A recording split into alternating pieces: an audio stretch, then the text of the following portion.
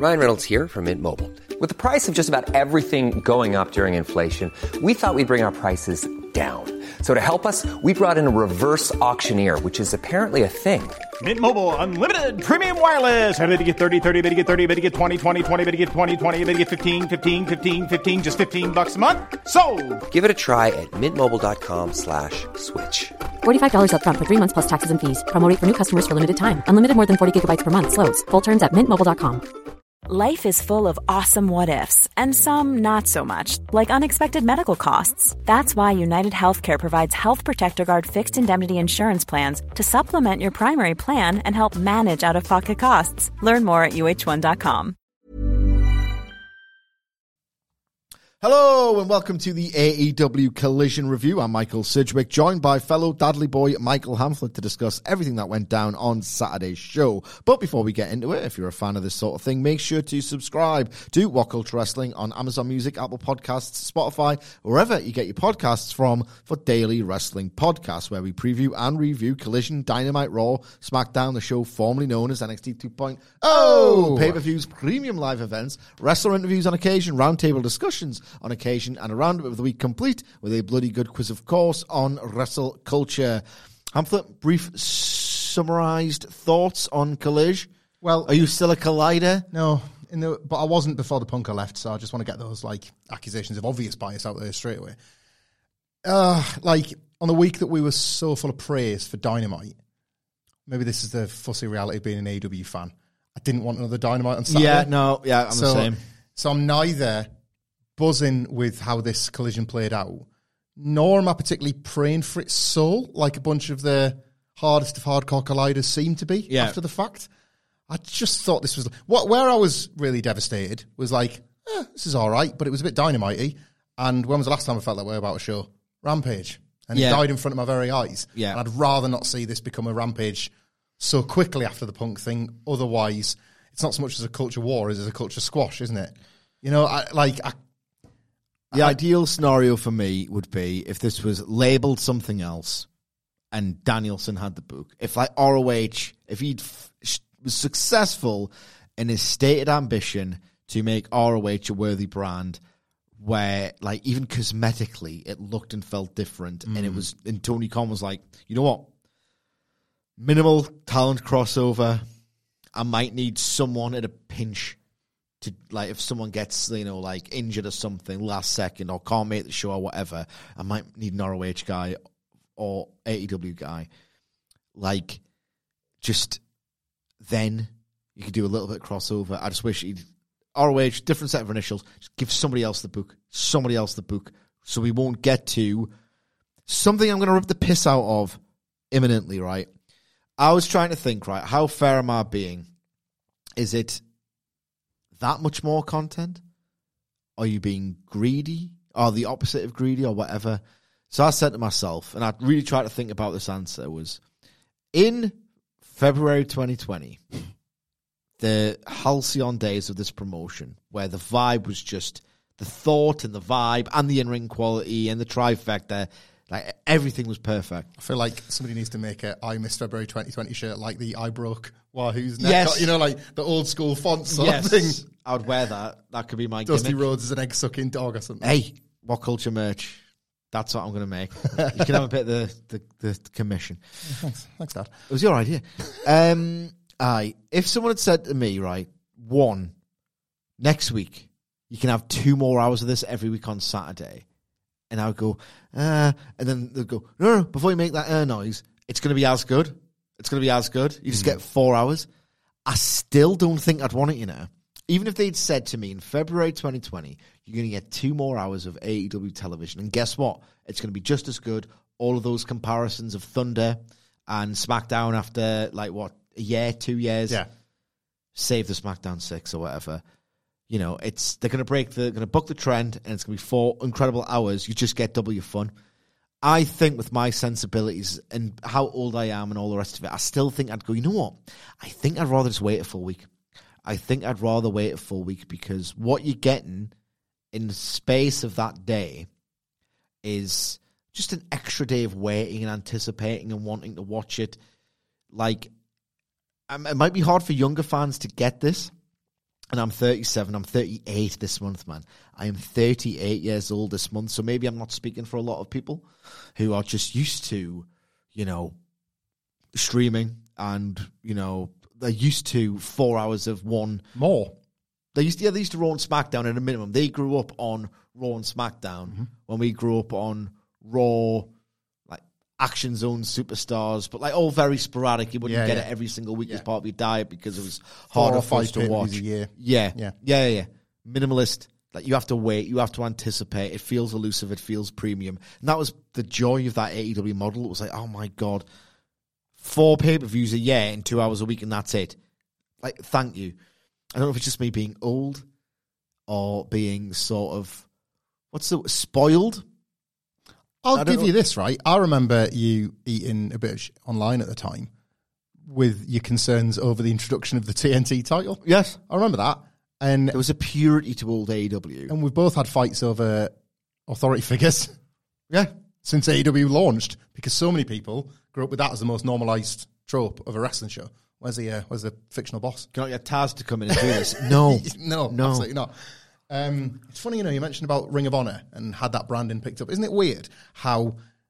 But without any Tony Khan influence. Right. Like other than you can't do this, or that because it'll get me in legal trouble, Like Tony Khan in 2022, off the back of a Sterling 2021 and a second Challenger brand weekly episodic show, more than proving itself... however many times the value of the last TV deal the next one's going to get. Yeah. 2022, form of his life still couldn't sell.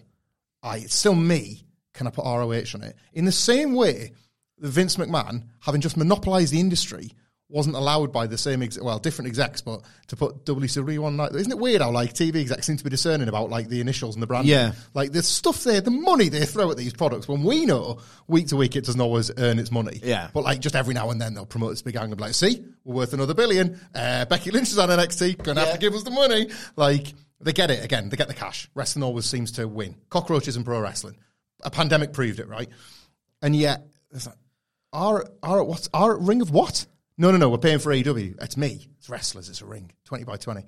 Nah, AEW. We'll pay for AEW. Yeah. You can have your Collision. And back then, we just really need Nitro. It was a strong brand. No, it's not WWF. Yeah. All right. What a strange quirk these execs seem to spot. No, you're not. I just think people, it's just this day and age. This is, if it's old man yells at cloud stuff, so be it. Maybe it does. There is a malaise that continues to persist with AEW, I believe. You can see it in the lack of attendances, that true lack of atmosphere, the online discourse. There is a malaise. It's not going away. Maybe it never will at this point. And I just think that extra day where you get content is, for my, again, maybe dinosaur sensibilities, is another day where the absence of something makes that something better, Maybe it's just me being old. And I'll say one more thing, right? This is pathetic before we get into actual Collision. What I'm trying to say is, for me, the good content, because I thought this was mostly a good show. Some boring mid, but it's just the absence of it means, for me, in my sensibilities, could always mean so much more than getting it if I'm driving at the right track. This is pathetic. Don't care admitting it. I was in my mid-30s. I was in my mid-30s at the time. This is as sad as it gets.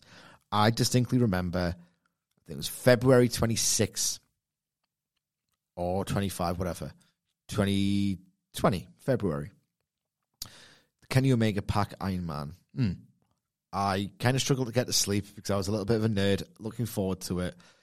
My body sensed my silly little excitement in my head and just woke me up, trying to be helpful. Yeah. It's no, you're not being helpful, body. If anything, you're going to regret this when I'm deep in the afternoon trying to work. But I think my body was just you're excited. You're giving me this... Your brain is giving my body this physical response where I'm sending the receptors to, what? You're going to get up at 1 o'clock because you were excited about this. This is like me 40 minutes before Backlash. Yeah. I'm Backlash. I don't want to be up at 1. I want to be up at 3 because I have to watch freaking NXT at 5. Oh, they were the days.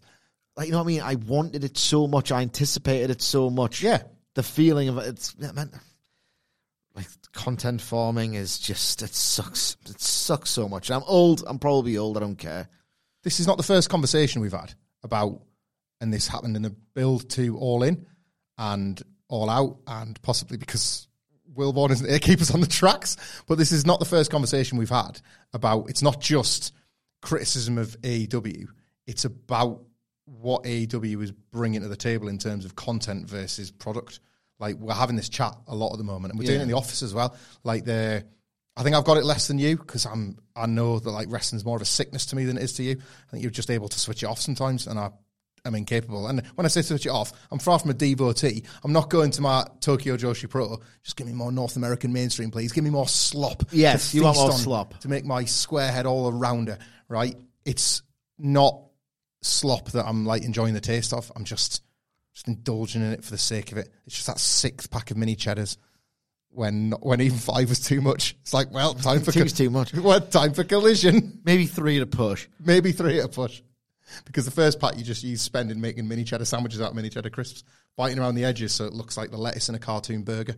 You know how animated burgers always look better than the real thing? No, but pizzas do.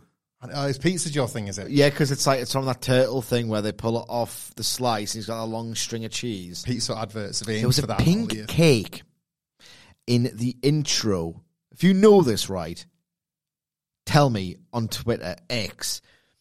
It's like a cartoon. There was a bear in it. And in the title sequence, there was a pink cake. Okay. And it looks like the most delicious food ever.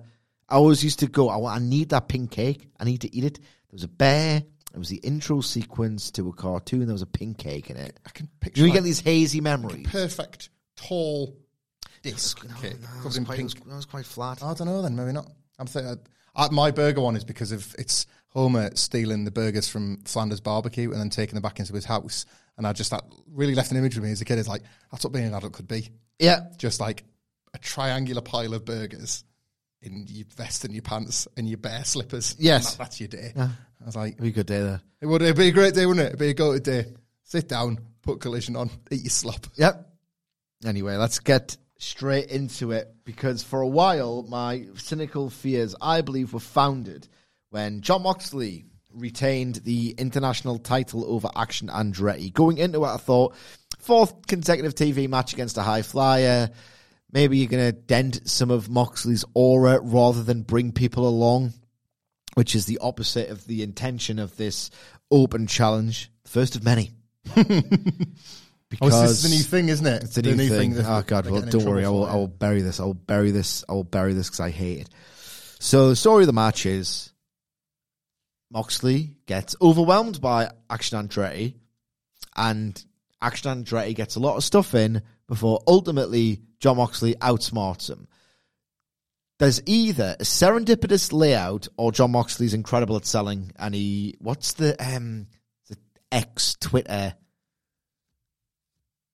understands the remit, but like not that. Don't know that one.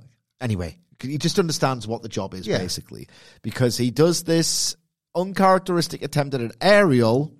Understood the assignment. Yes, understood the assignment. So Moxley, as an assignment being, elevate people and make it look like you're going to lose your title in the process, and then look like a killer at the end, so you got credibility for next week.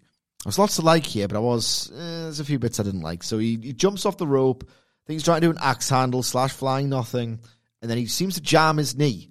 And his selling's great, because I'm thinking, is his knee actually a little bit knackered here? Yeah. But it can't be, because unless it's as thick as he looks, Action Andretti just starts leathering it and leathering it and leathering it. So I'm like, Jon Moxley's excellent if he's selling there.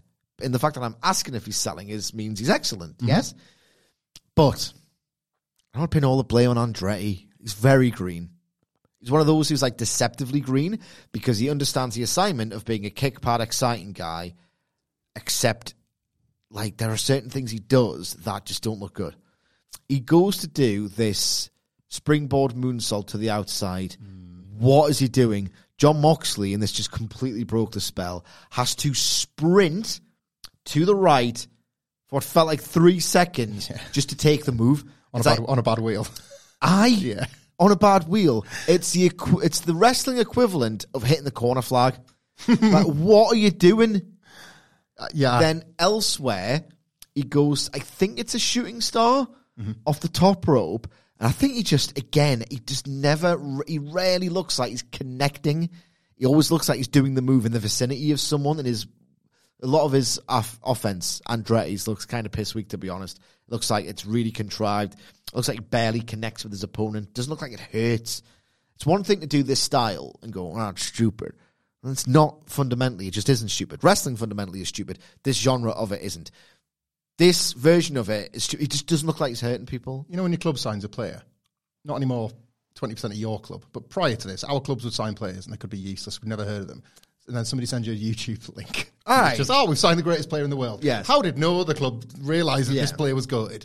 Did, Chris Jericho see that Action Andretti video? Possibly. He has enough in the locker to make that YouTube video. Saw him live. He saw him live on a dark tape. Right. And heard the reaction. Meerkatted. Interest was peaked and thought, all right, okay, I can get over through him. Because it's there, isn't it? There's enough to put that reel together with Action Andretti. Of course there is. He's a really great athlete. Some of his stuff just doesn't look like it connects or even hurts. And there's a bit here which I want to mention because it leads into another point where he kind of does a shooting starry thing or something where he falls short of the target in all too traditional Action Andretti style. And Nigel McGuinness attempts to style it as very clever from the young man. He knows that Moxley's leg's hurting, so he focuses assault on there instead of the midsection. Very clever. I think he's scrambling to cover for the fact the job, that... right? That's the... Yeah. But Kevin Kelly and Nigel McGuinness are not a good commentary team. McGuinness was pretty good at All In from the stuff I've heard back. I thought him and Riccaboni were better, but I don't know if it's Riccaboni just being great. He is very good. Kevin Kelly. I need to talk about Kevin, and I need to do it now because I'll forget elsewhere.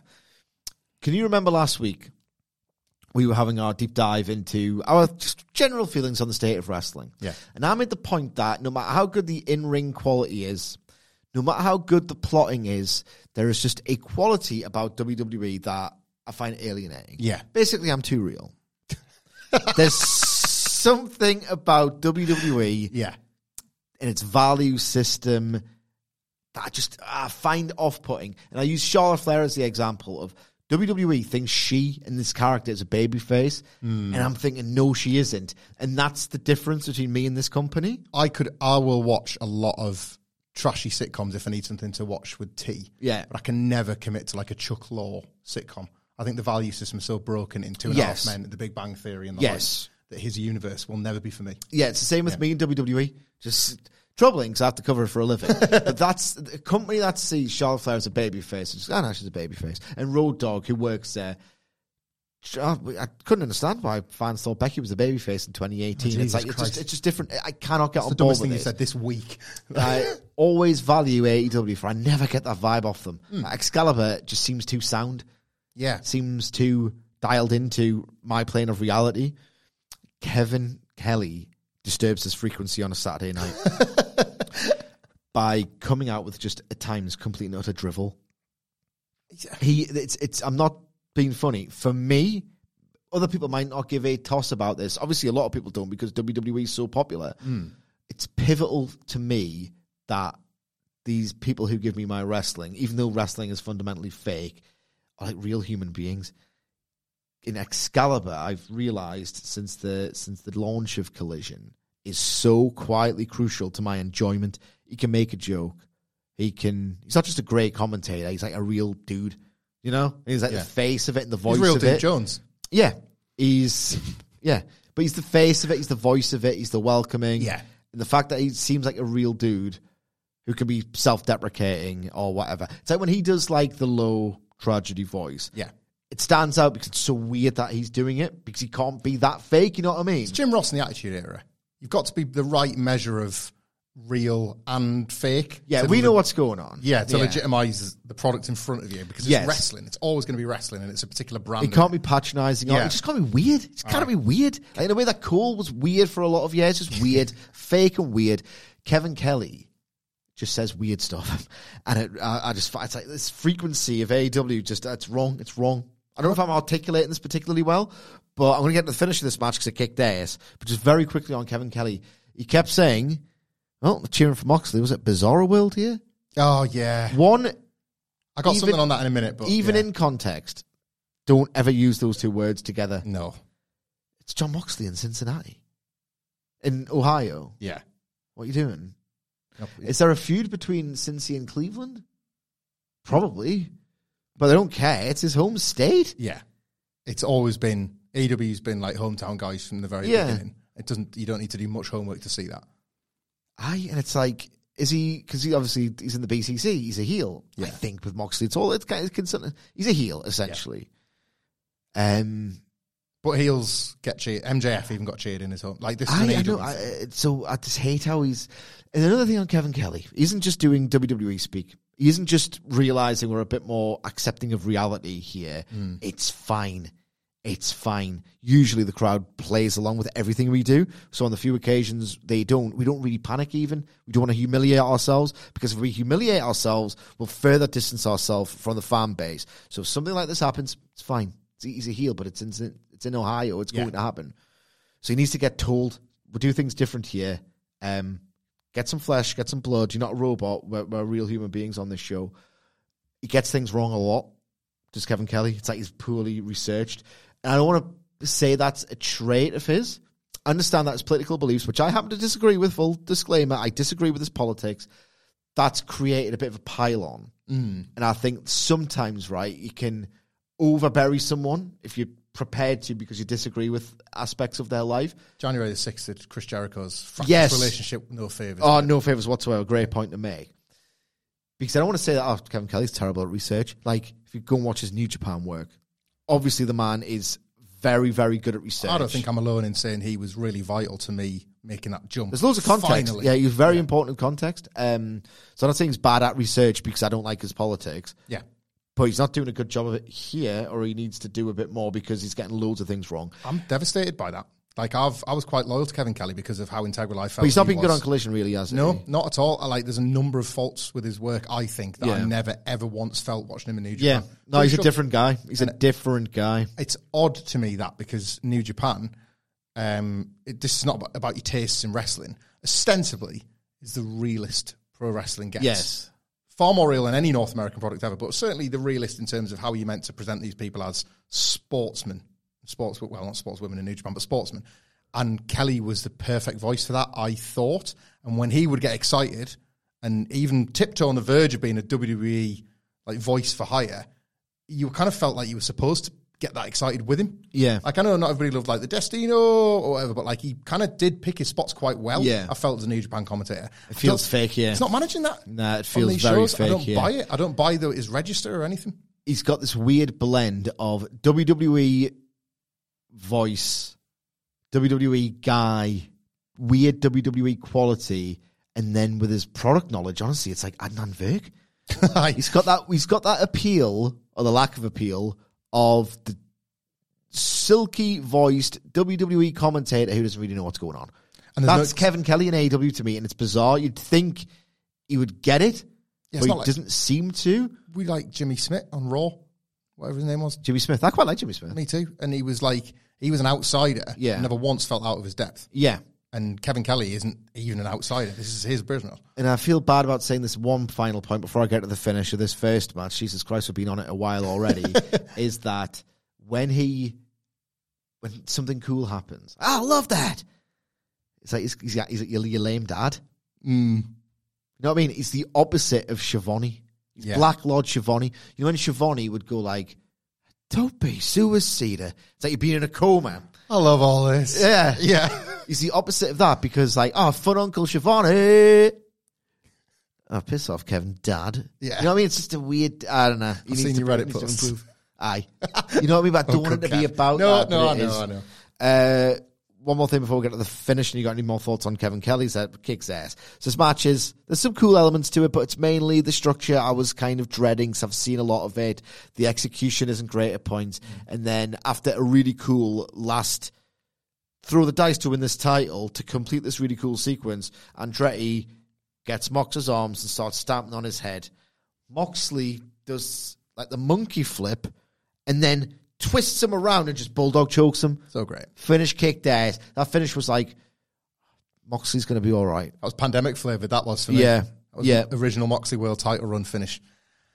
I don't like this Moxley character. And I'm not saying Kevin Kelly was right to say Bizarro World, but I think there's a bit of a having your cake and eat it creative logjam with Jon Moxley at the moment that's stopping me feeling whatever the hell it is I'm supposed to be feeling.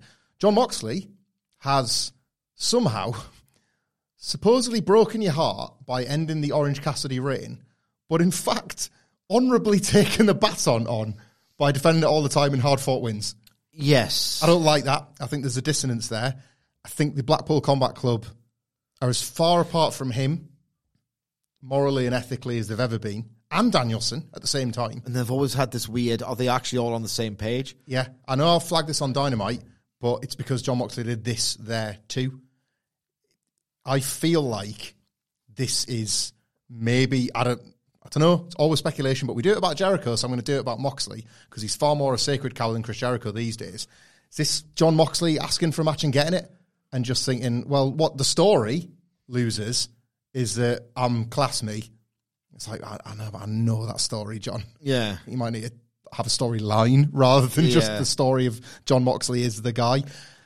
It's a bit uninspiring, isn't it? It is. And that's impacting I'm not running matches. through walls for this version of Moxley. No, and you're going to get, like, you pointed out to me when I was critical of this morning over the desk. Yeah, but, like, fun match next week. And it is, because, like, it's our guy. Big Bill versus Mox has got... It's the biller. Like, he's getting his match. That's going to be kind of got Just Bleed potential, that. He's going to boot him hard in the face and probably mock one of Jon Moxley's poses in his Big Bill face, and it's going to be great. Moxley with the arms? Yeah. Like, the arms. Moxley might slap the lolly out of his mouth. Like, there's loads of potential with this. Moxley's like... We'll talk about it on the preview, but... Shut up. Who is he at the moment, Jon Moxley, other than, like... Orange Cassidy's run was great, but I'm going to be a better one because I'm Jon Moxley. All right, arsehole. Have you not had everything else already? It's weird. It really feels... he's had a lot. That's the thing. It felt like Mr. Trick to give it to a Swerve or a Jay White. Someone who kind of needs the rub. You bastard. Yeah. Yeah. Someone who needs that rub, which the international title became through Cassidy's brilliance. So once to see more Jay White in singles, that's what I need at this point. Yeah. He's awesome. We get a pre-taped interview after the match with Roderick Strong, where they basically use ROH for the power of good for once. They've got a lot of archive footage, and they are able to use stills to just basically illustrate and just deepen their investment in the credibility of the storyline, just how long and far back Strong's history with Adam Cole goes. So things changed over that time, especially in AEW with his friendship with MJF. You have Banner Me When I Need You the Most, and the Kingdom in the background with their faux... when they're going like, I can't believe it. No. It's that full like indignation. Yeah. It's just played perfectly. You know when they fired up the Ring of Honor? He wants his friend back, by the way. That's all it is. He's not got a problem with Adam Cole. If anything, he loves him more. The Ring of Honor footage here got me thinking, how buzzed must Kyle O'Reilly feel that if and when he recovers, the door is open for him to walk straight back into a tailor-made story? He must be so relieved that the AEW he left, where, oh God, the Undisputed Elite is kind of terrible, actually. It's somehow found its way back. Yeah. And there's more Undisputed Era, Ring of Honor, like Kingdom stuff that he slots right into. The Kingdom... He must be so relieved. The Kingdom being better than the Undisputed Era in AEW during a time generally that AEW is in steeper creative decline. What? Sure is something, isn't it? It sure is something. I don't know what it is, but it sure is something. So we get a recap of the events between MJF and Joe on Dynamite, because Collision's the grown-up show where things get recapped, which is, 5-star action for me. It gives me the feeling that I'm watching the thing that I should have invested my hobby in. A recap, that's what I'm all about. Collider suck, man. Oh, no. They do? No, I don't. No, I get it, man, but it's a weird thing to just do cartwheels hour. Yeah. Sorry, I'm sorry for... guys, I've just realised... I'm sorry for, burying recaps. I must have the Collision mindset. You know what your problem is? You've got poor collision detection. Yeah. Yeah. I'm a kaboomer. In this case, I don't understand. I'm a kaboomer. I just don't understand. Kaboomers don't want detection, which is not having to do detective work, because here's 3 video packages to explain to you this reference. Yes. I did like that. No, I don't hate it. Of course, they should sell the importance. It was more character development. I'm just doing a bloody joke. That's all I'm doing. But it's overplayed. You're right to highlight it, because the way that people just crying for the soul of this telecast, it was bollocks. Yeah, complete load of bollocks. I would say, right, an inspired bit of matchmaking because you get Chris Statlander versus Robin Renegade. Okay? Mm-hmm. She's with Charlotte Renegade. So you get an incredibly basic, glorified squash where, Renegade's in position to take all the best moves. And they look cool, and it's gone in the memory as soon as it's finished. But by having her against Robin Renegade, you get Charlotte Renegade in the post-match, which leads to a lovely bait and switch involving a returning Jade Cargill. Very smart decision to have her return on Collision in an unexpected shocker. A lot of people thought she was done with the company altogether. Yeah. And maybe she's sort of messaged that on Twitter for the sake of the return, all the rest of it. Either way, it positions Collision as a show on which big deals happen, and they happen unexpectedly, so watch it next week in case something like this happens again. So smart to delay this to the Saturday, or just to do it on the Saturday.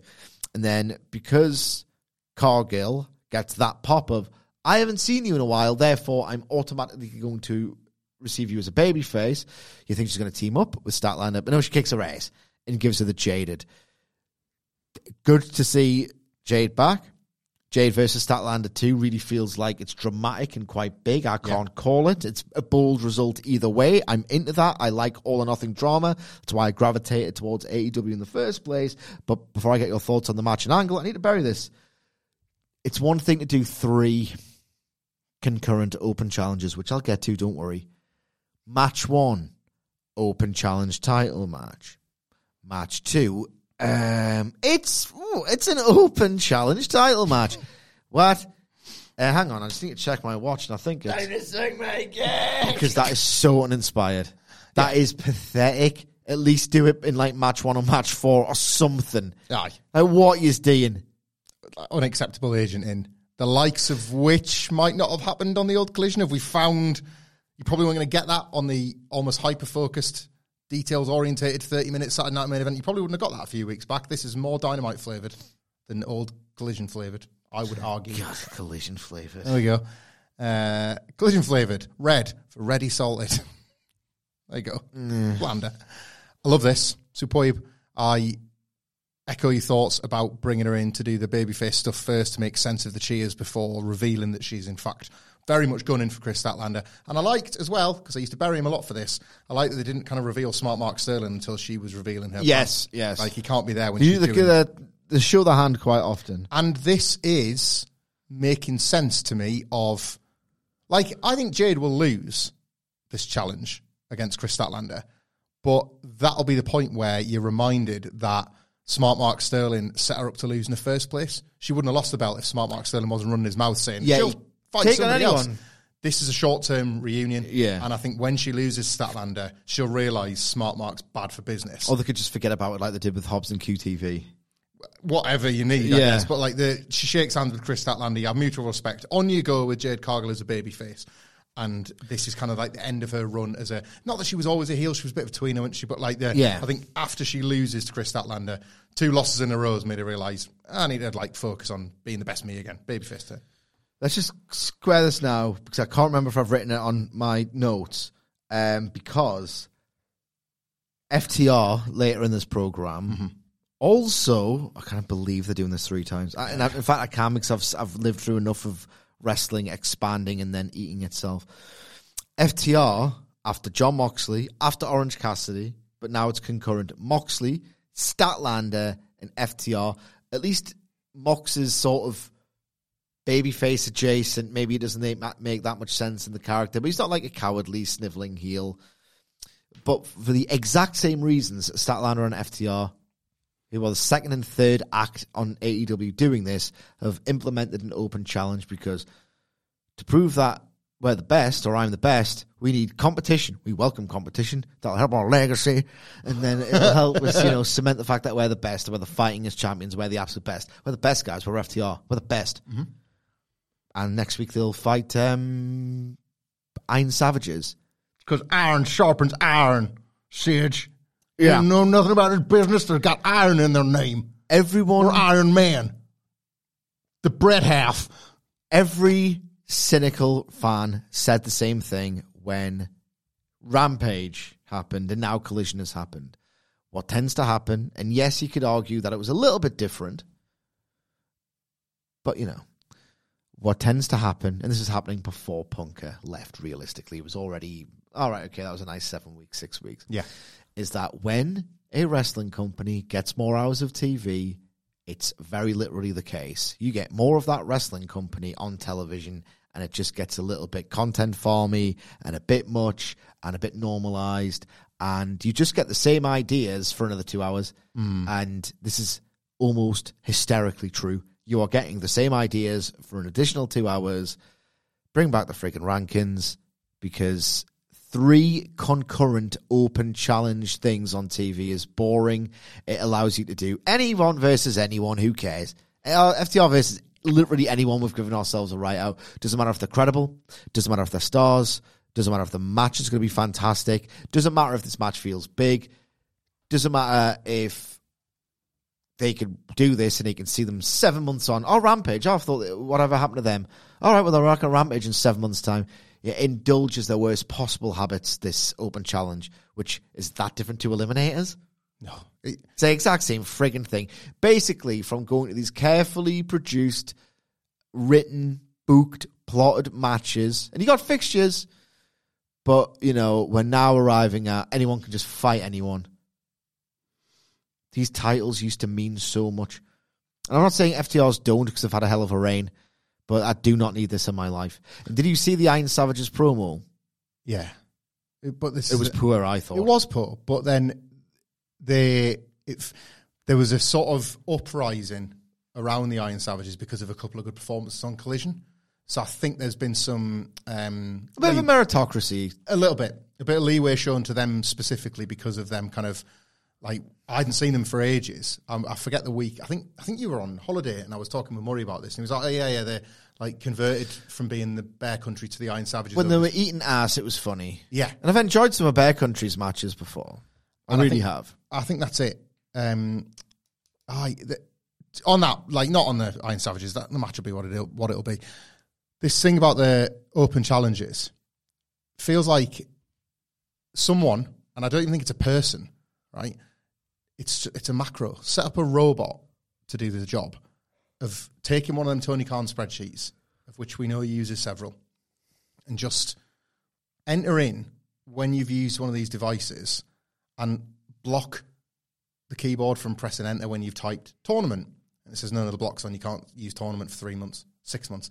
A voice that was once universally respected and is no longer because of the grift. Used to say you could repeat the idea every 7 years. That is obviously now redundant in the era of content super service, obviously. But 6 months to a year is not unreasonable. Well, Jim C. Yeah. That's a little obvious. Let's call him Jay Cotton. The tennis racket guy. There we go. Yeah. Andy Murray. Not even our Andy Murray. The idea of now 7 years is preposterous, unfortunately. But let's say a year, right? Remember when we were picking up... Hey, I'm Ryan Reynolds. At Mint Mobile, we like to do the opposite of what Big Wireless does. They charge you a lot. We charge you a little. So naturally, when they announced they'd be raising their prices due to inflation, we decided to deflate our prices due to not hating you. That's right. We're cutting the price of Mint Unlimited from $30 a month to just $15 a month. Give it a try at mintmobile.com/switch. $45 up front for 3 months plus taxes and fees. Promo rate for new customers for limited time. Unlimited more than 40 gigabytes per month. Slows full terms at mintmobile.com. Hey there, it's Michelle Norris. I'm host of a podcast called Your Mama's Kitchen. When I travel, I'm usually looking for a way to find a taste of home when I'm not at home. And one of the things I love to do when I am at home is entertain. And Airbnb allows me to do that. When I was in California recently, I rented a house that had a great kitchen. And when we were sitting around the table, we were all thinking, we're in someone else's house. Someone could be in all of our homes as well. If you have a home, but you're not always at home, you have an Airbnb. Your home might be worth more than you think. Find out how much at airbnb.com/host. Hiring for your small business? If you're not looking for professionals on LinkedIn, you're looking in the wrong place. That's like looking for your car keys in a fish tank. LinkedIn helps you hire professionals you can't find anywhere else, even those who aren't actively searching for a new job but might be open to the perfect role. In a given month, over 70% of LinkedIn users don't even visit other leading job sites. So start looking in the right place. With LinkedIn, you can hire professionals like a professional. Post your free job on linkedin.com/people today. On this exact problem, but for too many pointless stables and Gauntlets. There has never not been a thing in AEW that you're getting too much of. Bobby Fish. Gauntlets, Eliminators, Battle Royals, Bobby Fish. Where's the lie? Where's the lie? Where's the lie? Where's the lie? Is there a third B? Bobby Fish, Battle Royals, Battlestar Galactica. Yeah. Big Bang Theory. Bobby Fish. But there's always been... beats Bobby Fish. There's always been a minimum Commander. of 2 or 3. Commander, right? Right now, I feel like it's open... Jay Lethal last year. Yeah. He's doing jobs out the ass every single week. Open challenges, Battle Royals. That Battle Royal graphic that somebody posted on Twitter was disgraceful. Oh, God, I know. 7, I think. Aye. Possibly more. It might have been 2 tweets, but disgraceful. Battle Royals, open challenges, and tournaments that people have kind of unpicked and made it clear that... I didn't even pick on this, and on the Dynamite review, you're like, where was so-and-so, where was so-and-so, and why were these 4 losers in it? Oh, yeah. Great point, Sage. Like, tournaments that don't make sense, Battle Royals and open challenges. Too many of them, to the point where it's become a punchline. Set up a macro in one of the spreadsheets, and Tony Khan goes to type, I know what'll fix this tournament. Like the Jurassic Park, and like only Will Washington's got the password, and you won't give him it. And it's like, why can't I do that? Because you've just done it, Tony. Like, you're allowed to do it next January. Treat yourself. Next January comes along. Tournament. It's like, ding, you're allowed, because like we've determined that this is the right amount of time. It needs to be as simple as a robot saying no. Yeah. Computer says no, because it just cannot be. Like, it cannot be the promotion that encourages fans to care deeply for the details, for the continuity, for the things making sense from week to week to month, that you have this many reoccurring tropes. Yeah. It cannot be. Like, I don't even think it can be that in WWE. And how thick does WWE allow you to be watching the show? How many recaps, how many things do you get? Do you remember when they first started teasing tension in the Judgment Day and people made the joke like, well, Triple H has seen that you make all the money by breaking up stables, so I guess we're breaking up another stable. And he kind of didn't. He used it to obscure the fact that they were going to win the belts and delay it. And it was like, that was one. And that's frigging WWE. I know. The standards are supposed to be different. I know. I know. Anyway, we get a backstage interview with Saraya and Ruby Soho. Soho's upset with Tony Storm, but Saraya's like, I know, I'll probably be fine. And guess what? We're going to return to Arthur Ashe Stadium, the site of my debut, and I'm going to successfully defend this title. And you think, a year of that women's division. Some mistakes have been made. Yes. A lot of mistakes have been made, and maybe they didn't have to be.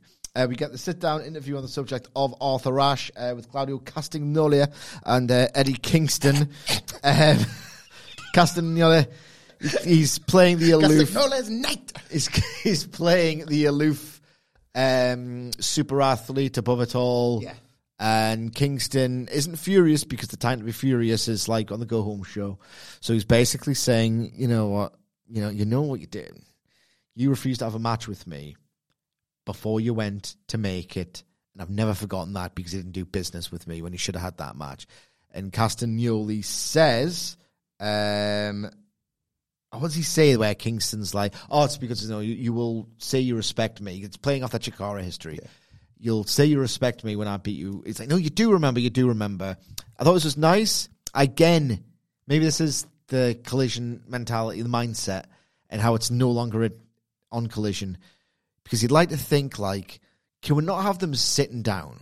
Can we not have them, right, sitting down, one of them going first, or one of them waiting for the other to sit down, Kingston silently seething that he's not turned up on time, or rather, Castagnoli making some pithy remark about how, see, he's being unprofessional again. Yeah. We've got a media duty with Tony Schiavone, and he can't even get on time for that. What kind of champion is this? Stuck in traffic in his rust bucket car. Yeah, something like that. Can we not have the tension build? Can we not? I want to see them sit down on the chair. You could have a lot of body language that tells a story.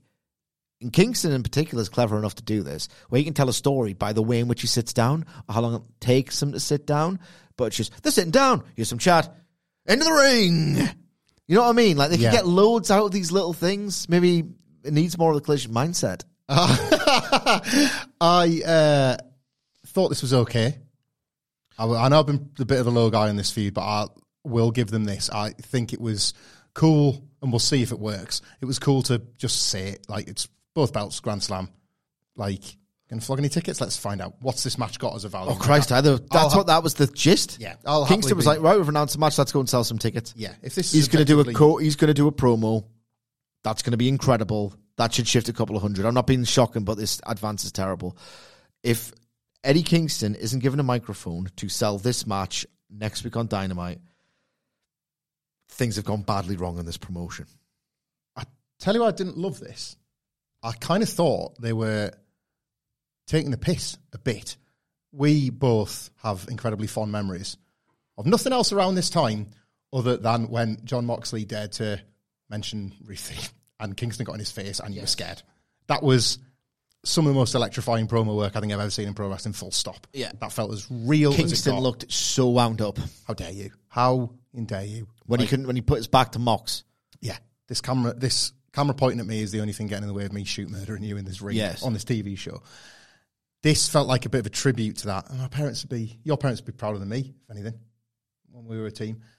And you've explained that. You've reviewed that in a way that I hadn't thought about this time, because I was all ready to come in. I've got Sidgwick. It's taken 4 years of AEW and I finally cornered him. And already you've kind of reviewed your way out of the corner. But I was going to ask you, like, Sidge, what's doing business before going off over there actually mean in the kayfabe rivalry between Eddie Kingston? And you've framed it as not having a fight with me versus not doing the JOB. Because that was what they didn't have the fight. They never had the match. And that was what felt like it was implied. You were supposed to lose to me. No, I had to have this second, all right, okay. Yeah. Because if you are aware of wrestling and the fact that it's fake, but not aware of Chikara law, you'd be absolutely forgiven for thinking, so he just said that he didn't lay down for us. But it's because they didn't have the match full stop, because Claudio went straight to FC Dub. I went beyond FC that. Dub or NXT, whichever. I went beyond that to say, you were going to lay down for him, but you left first. And I took that to mean more about the loss than about the match. But they never had the match. I will give the benefit of the doubt to it being about the match rather than about... just when he said, do business, I was like, well, I know what that phrase means in wrestler parlance. Maybe he could have been a bit more clear, but they never had the match. You should, maybe if he'd have said he should have ran away from the fight. Yeah. And tether it to reality, because that felt like a weird diversion from the hatred. I think they're trying to make it real. I'll accept that. But I wish it just said, we were meant to have a match. You were meant to have one more match on the Indies before you went away to give me the shot to see if I could have won. And then you'd make it fiction again. Because that was the same as the Jericho finish at Blood and Guts. Like, Claudio's taken things away from Eddie Kingston. Yeah. Even when they were supposed to be on the same team. Yes. Yeah. No, I'm with you. What was originally scheduled to be a 8-man tag, but as Tony Khan revealed, Jay White missed the show for personal reasons. The Guns and Juice Robinson defeat Aerostar, Gravity, and Dios del Inframundo, who was Drago from Lucha Underground. Back and forth. Some of it looks good, some of it doesn't. And then it ends. Is that too reductive? The graphic was designed to make you think, well, I have to sit and watch this. Even if I only know half the guys, I have to tune in for this. This was pretty drab. Yeah, Inframundo's mask is pretty incredible. Yeah. This is pretty drab. Honestly, the only thing I watched this across Saturday morning and Sunday night.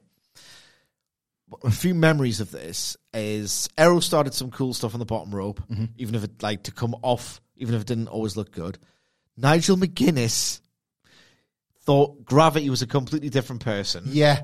He thought Gravity was a completely different person, and then said, when he tries to correct himself and he just digs a deeper hole, he said, that's the benefit of wearing a mask, is that sometimes people will get confused about who you are. So, no, everyone did that. I knew that was Gravity, mate. It's not Twin Magic, and they've got different colours. You should have shut up. Sometimes wrestling commentators just need to shut up or own their mistake and not scramble. I know their instincts are to scramble, and they're trained. Are we in a glass house saying that as podcasters? I don't care. The commentators come for us. Oh, he's probably paid more than I am. 8x10s on the desk. If you don't know, I know who Gravity is. Jim Ross. Gravity's been on Collision and Dynamite. Anyway, so I'll tell you one thing: Robinson continues to be goated, and he continues to cook. What was it that he kept screaming? I hate Lucha Libre. I hate Lucha Libre. As they came back from commercial, and he was wearing them down. I hate Lucha Libre, so that was good. Andrade El Idolo was seen watching backstage, despite No, he beat Buddy Matthews. I was going to be a bit of a pedantic bitch there. He beat Buddy Matthews. So he's got new business, I guess, to scout, and maybe he can recruit them again. Robinson pins Inframundo with his DDT in a match that just went a bit back and forth. Some of it looked good. Juice Robinson, with not just telling you, but showing you that he was like, oh, is he going to get embarrassed by these sort of lower tier luchador guys? That was the extent of my enjoyment. It's the saddest bit of the show for me, because amidst all the chaos... It should have been way more compelling, this. Yeah. Amidst all the chaos within AEW internally over the last... For right and wrong reasons. For like last 6-7 weeks, like Bullet Club Gold have been the most consistent act. And they haven't just like survived the chaos of the backstage drama and the ups and downs of all these different characters that they've had to bounce off. They've sort of thrived. They've been able to use the reality to like make their kayfabe argument. We're the strongest group. We're winning big matches. We're entertaining people. We're really fun. And this was none of the above other than the victory. Aye. And like I was kind of gutted that this was such a setback. I'm not sure how. Like, especially when this was very much linked, I think, to the Acclaimed. Yeah, I think so. I just... Or FTR, I don't know. Either way, they've got a title match coming. Well, either way, the 8-man was supposed to present this image of a really hot act that are just putting it all together, and a cruiserweight like union so wacky you kind of have to look. Yeah. And the Bullet Club Gold didn't feel all that together. No. And the cruiserweights, the Lucha Libre guys weren't that entertaining. Yeah. And it missed every mark. I missed every mark. In the latest of, I think I'm going to bury this before it happens, because I think I know which way it's going, and I hope that they subvert it. Even if they subvert what I think is going to happen, yeah, it would just be easier if I tell you what I think is going to happen. We get a pre-tape interview, and it's CJ Perry going on about Miro and his sacrifice. Says, you're stubborn for not accepting my help at All Out. I understand that you want gold, I want it too. And she basically teases that she's going to be a manager because she used to be the coldest manager in the game. Right. Is it wrong for me to say that I think that they are going to subvert the worst of Miro's WWE run and have CJ Perry go and manage anyone, whether it's Hobbs or maybe Archer or someone with whom Miro could feud? Sort of tease the idea that she's going to cheat on Miro and then subvert it, and then Miro and Perry get together. Oh, I hope not, because I love this. I wouldn't have expected... Because that would be AEW taking the piss out of a 2019 WWE storyline when 2023 WWE is kicking their ass and it looks so petty. Maybe I'm completely off base, but I feel like CJ Perry's going to manage somebody else. I think it's going to be a lot more heartfelt than this. I think they're both going to try and make their respective visions work, which is CJ Perry, well, you don't want me, like, I'll show you like what you're missing out on and just try and do a very good job as someone's manager. Miro is going to try and continue on this path because he believes that it's God and everyone else has forsaken him. And they're both going to realise it's a Savage and Liz for this generation, just slightly more warped. They're both going to realise that they're best with each other, and you're going to get a really lovely... I don't know what the WrestleMania 7 match is that gets us there, but you're going to get some really lovely WrestleMania 7 reunion when everybody's willing them back together. No, I think that's what's going to happen. But I don't think it's going to be over like chicanery and ugliness. I think it's going to be her trying. All right. I don't know who the man is, and that's what makes it difficult. There's got to be you've got to pick the right guy. Maybe it is Hobbs because he was, like, people were really rooting for that, like, handshake to be the start of something. Maybe that handshake meant something. Yeah. Maybe they could be a threesome. It's never been done, has it? Like, if we had a kind of... What? Like, there you go on. Sexually charged thruple in pro wrestling. Go for it. Have we had one yet? It's better than an open challenge. Imagine that on the spreadsheet. Right, Tony, no more thruples. Yeah. You've done that too much now. Yeah. Like, the trios champions, like, they're fighting for the belts, then they're having sex on top of them. We say that, but you get a Dark Order kind of a commercial and a Righteous one on the same show, don't we? Yeah, right, okay, put the macro back in place. Yeah, no more because thruples now. Yeah, there's like, all right, you got two supernatural-ish two Derek stables with a vignette. So they've gone from being the Dark Order back to the Derek Order. Yeah, they've gone from the Dark Order, the Derek Order, because they have like this kind of a throwback to the Scientology-adjacent video presentation, where they are the smiling face of evil hiding in plain sight. Their name's a Dark Order. So why do you have to smile? You know what I mean? Why do the whole smiling? Why not the bad guys? But we're the bad guys. Yeah. You should be called like the nice guys or the light order. You call the Friendly Dark Incorporated. It's like, you call the Dark Order. This is always stupid. This is always so stupid. One of the guys is in a mask. And he's trouble. One of these guys looks like his name is Evil. His name is Evil. His name is Evil. Dark Evil. Oh God, I want to join his organization. The close-ups of the eating grin smiles. Yeah. The very insincere, like shiny corporate America faces are quite funny. Is like this the one with Evil Uno smiling? Yeah. On the mask somehow just got us. Have they nailed in this presentation the way to service the very two differing fan bases as relates to the Dark Order? There are people that love them dearly and feel that they are, along with a few other wrestlers, like the heart and soul of this bloody promotion, and therefore you've got to protect the Dark Order. Any more disdain you want to put behind that? If I could, I would. I can't. It's late on a Monday, but I would summon more if I could, because I feel it deep in my guts. Like, there are people that like want to fight the world, run through walls, as we would say, for the Dark Order, right? And then there are people that use the Dark Order as shorthand for Hangman Page was so buried, he was nearly facing the Dark Order. Yeah. Like, has this brought those two together? Because there's almost a knowing cheesiness to these expressions that you can be like, oh, these absolute losers. But then you also go, yeah, I kind of want to watch these absolute losers. I feel like they might have circled the square with the Dark Order here. Maybe.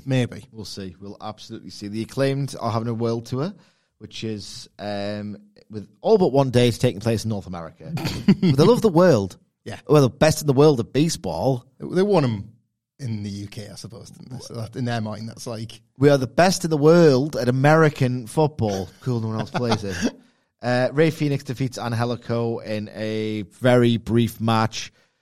Inset promo, Phoenix says he wants revenge from Moxley, so that's going to be a match at some point. And this... And you have no problems with that. Well, I don't, because I like this as a fixture. The match did nothing for me. Yeah. Phoenix does that really cool arm drag into a double foot stomp, and Angelico gets a tiny bit. It's like a fixture. This is Phoenix winning a match. Well, I've got a problem with it now that I've thought about it. Phoenix winning a match to strengthen his case, to run to a sign-up sheet and get an international title shot. Having the same... This is an essential. Having the same or better record than his tag team partner Penta, who was entered into a tournament for the world title. Yes. On the same show. Yes. Jesus Christ. We get Shivani. This is with backstage. This is where they talk about the open challenge. I don't want to bury them because, they're not that experienced on TV. They're just trying to think of something to get over.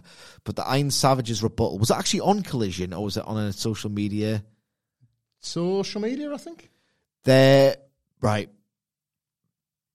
trying to do the Outrunners / Butcher and Blade thing, where they're doing a knowing pastiche of jacked 80s wrestlers who speak in the cliches, tell them, and then the next person talks. The Butcher and the Blade have done it. The Outrunners have done it. This feels like you're doing someone's bit about 1988 Survivor Series. Tell him Blade. Tell him Turb. Tell him Hawk. Tell him Try. Tell him one of the Iron Savages. And it's not as funny. No. And it's not as funny. So basically, it just feels like it defines derivative in terms of how many derivations there have been of this one already this year. It's your point as well. I think you made a great case for... It's not AEW intentionally kind of... They're not trying to bury the indies by any means, but if there's a really good version of a thing making waves, AEW will chuck them on telly and give them a go. Yes. And then you have that, and you decide if you like the taste of it or not, and then it goes away. And this has been happening since 2020 when Cody was putting the belt up against Warhorse. Yeah. I'll give that a go, I suppose. Didn't take, on to the next one. Some memes transcend the meme and become part of the roster, some of the meme for the week, and you have a lot of fun with it, and then it's gone again. And then you kind of can't do that again. Aye. And it's the only real place for those acts is GCW or wherever they can get the most money for their act, because AEW is, if you're an AEW fan, you've seen it and you've lived it and you don't need it anymore. Yeah. chews them up and spits those acts out much quicker than it used to. It does, definitely. Next up, it's Roderick Strong defeating Darby Allin to advance to the finals of the Grand Slam Eliminator Tournament. Yes, it is. We get some stuff on the outside with Darby Allin and Nick Wayne and Luchasaurus and Christian Cage, which eventually informs the finish because it's just too much chicanery for Darby Allin to withstand before Roderick Strong puts him out on quite literally his back. The general story here is that this is a mauling. This is very gruesome in the most sort of, I don't want to say understated, but like minimalist of ways, where the ring is a weapon. Roderick Strong's knee is a weapon. It's violent, but in a way that isn't like gratuitous. It just feeds into the story, and the actual execution of physical work here is just so effective, in my opinion. The best spot, the one you'll have seen if you've not even seen Collision, sees Roderick Strong sort of use the top turnbuckle to break Darby Allin's back. Darby Allin bumps off the top turnbuckle, hits his back on the apron, and then just falls on his face. We get like gutbusters, like an assortment of vile back first moves. And then this match elegantly reaches a point where the only time, and usually this is very stupid, and there are certain wrestlers in WWE who do this as their stock and trade when they're injured, but there's the move that I have to do this, even though it's going to hurt me because it might hurt them as well. The best possible version of that, where the only time Darby snuffs out an advantage is when he does a Stun Dog Millionaire, but he has to do it on the apron. Yeah. So he has to do it on his coccyx, but the way it's laid out just makes all the sense in the world. Eventually, Strong wins with the end of Heartache, but this was viscerally uncomfortable. And I think if he's overstated, if Darby Allin has overstated how much his back was knackered after All In, what a masterstroke this is. I love this. If he hasn't overstated. If he has. No, if he has, I think he, like, this has all been obviously in service of that story. I absolutely love this. Nick Wayne on the outside was tremendous as well. Yeah. Nick, come on, urging him. And the Nick Wayne, like, I think they're clawing back some credibility with this AR Fox stuff as well. Gradually. From what a disaster it was when he was baby-faced just before All In because of the inconvenience of the visa issues, was it? Yeah. I think they're getting this back on track. I think they understand that there's a real, like, people love Darby Allin. You talk, like, I joked about it as relates to Dark Order. Darby Allin is what people say about the Dark Order as relates to AEW. So there is such an embedded love for Darby Allin that there is a sort of secondary level of that love for the people that Darby Allin associates with. Yeah.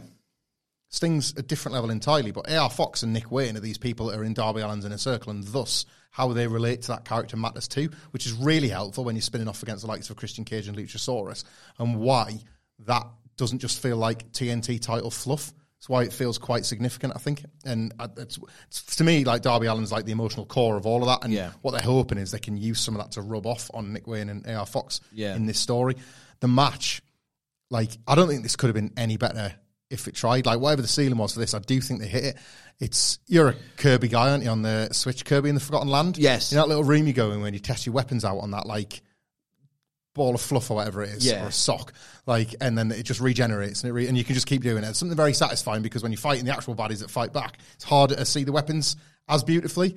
It's hard sometimes to get the opportunity to see Roderick Strong's various heinous moves, his backbreaker assaults, the way he uses the environment. Yeah. And Darby Allin afforded all of them and gave you the briefest of comebacks. So I felt like you got the best of both worlds. You wanted the rainbow beautiful version of Roderick Strong's ugliness, and then you still wanted the babyface to try and fight back. He is a coffin drop onto Strong. Where we talk a lot about when to do things. Mm-hmm. It's like that flicker of hope. He knows the perfect time to take the risk. It's like, I have to do this now. He's such a good storyteller. Like, he knows the when to do things. Darby's up there with the best of them. That's why I loved, I did understand, I know you weren't as big on some of the dramatics of it, but it's why I loved the pivot from the coffin drop, their mid-ring promo. Sorry, Nick Wayne, I'm going to have to beat your head half to death. Yeah. That's why I quite like that, because it felt like that was Darby Allin making a choice in character. Yeah. And then briefly kind of betraying his values to get the win. Yeah. And this was him. That's that same sort of like Darby Allin options menu for me here. It's like, I'm going to do this.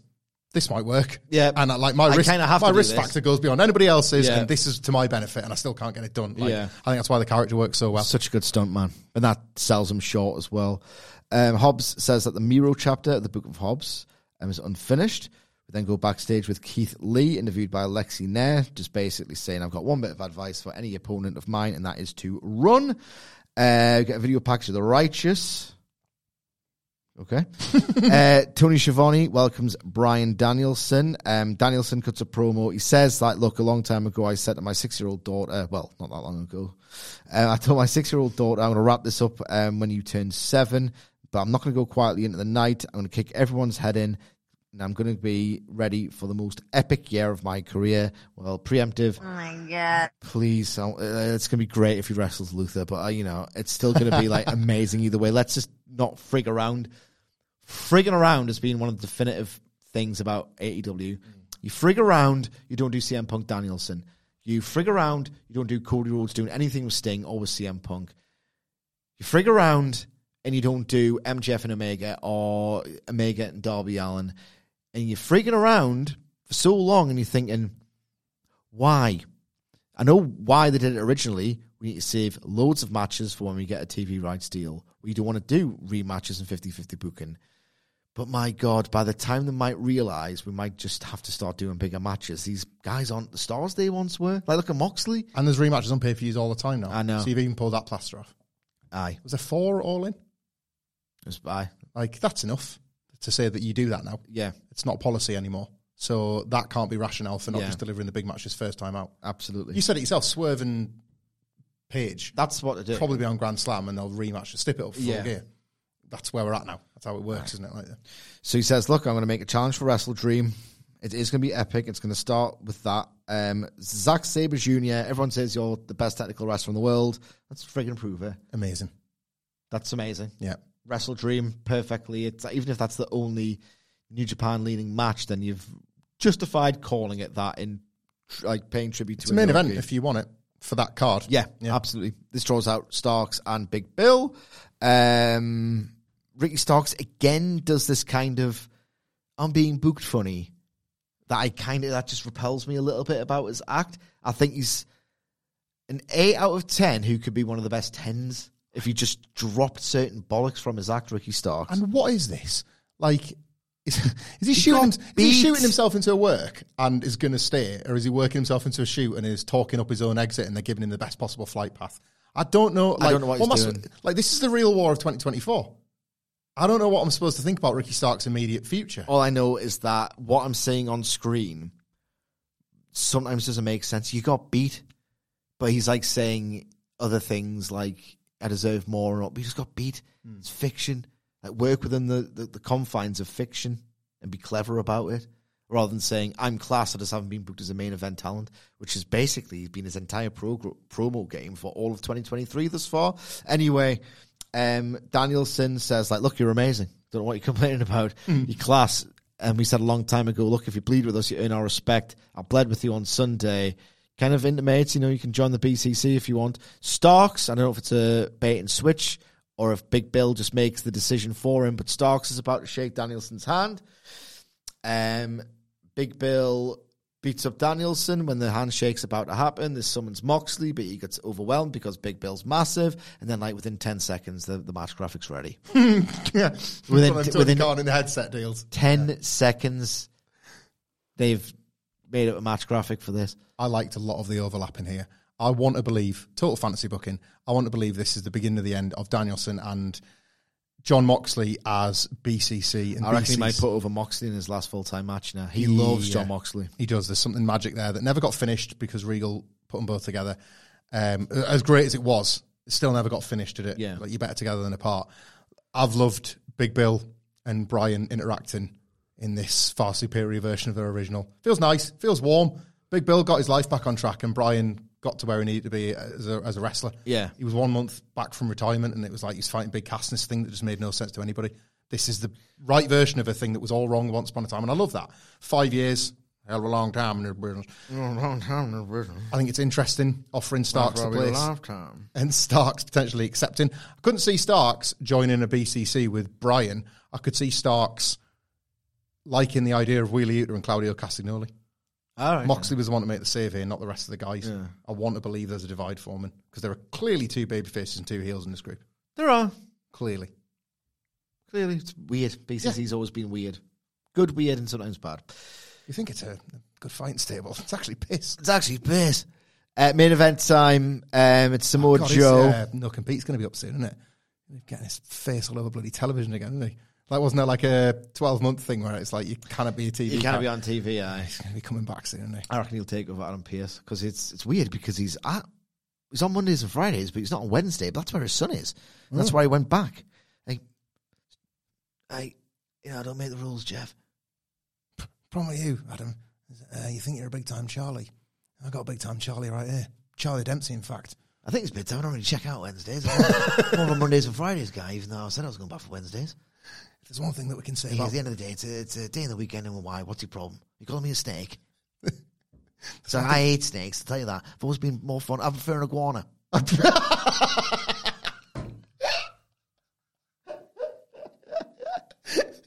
It's a flan of animals. It's a flanimal. It's a flanimal. It's a flanimal, if anything. Didn't Gervais have that as well? I think he might have done. Yes. Flanimals is like funny drawings. Yeah. Office money. And now he's going... Go back to that, Ricky, if anything. It must have done well. No. It must have done well. I think there needs to be a few more average wrestlers. More in my idea. That was why I was seen as one of the best. Yeah. Speaking of which, it's my son, Charlie Dempsey. Here's Charlie Dempsey. Move your best left foot forward, son. We get an AEW World Title Eliminator Tournament semi-final. Samoa Joe defeats Penta El Zero Miedo to advance. And here's my recollection of the match. Maybe I'm being reductive. Maybe I'm realising it's kind of the end of the workday, so we need to wrap this up. And maybe that's informing me being reductive. Didn't think this is all great. Last 2 minutes were great. Mm. I remember 2 things from this match.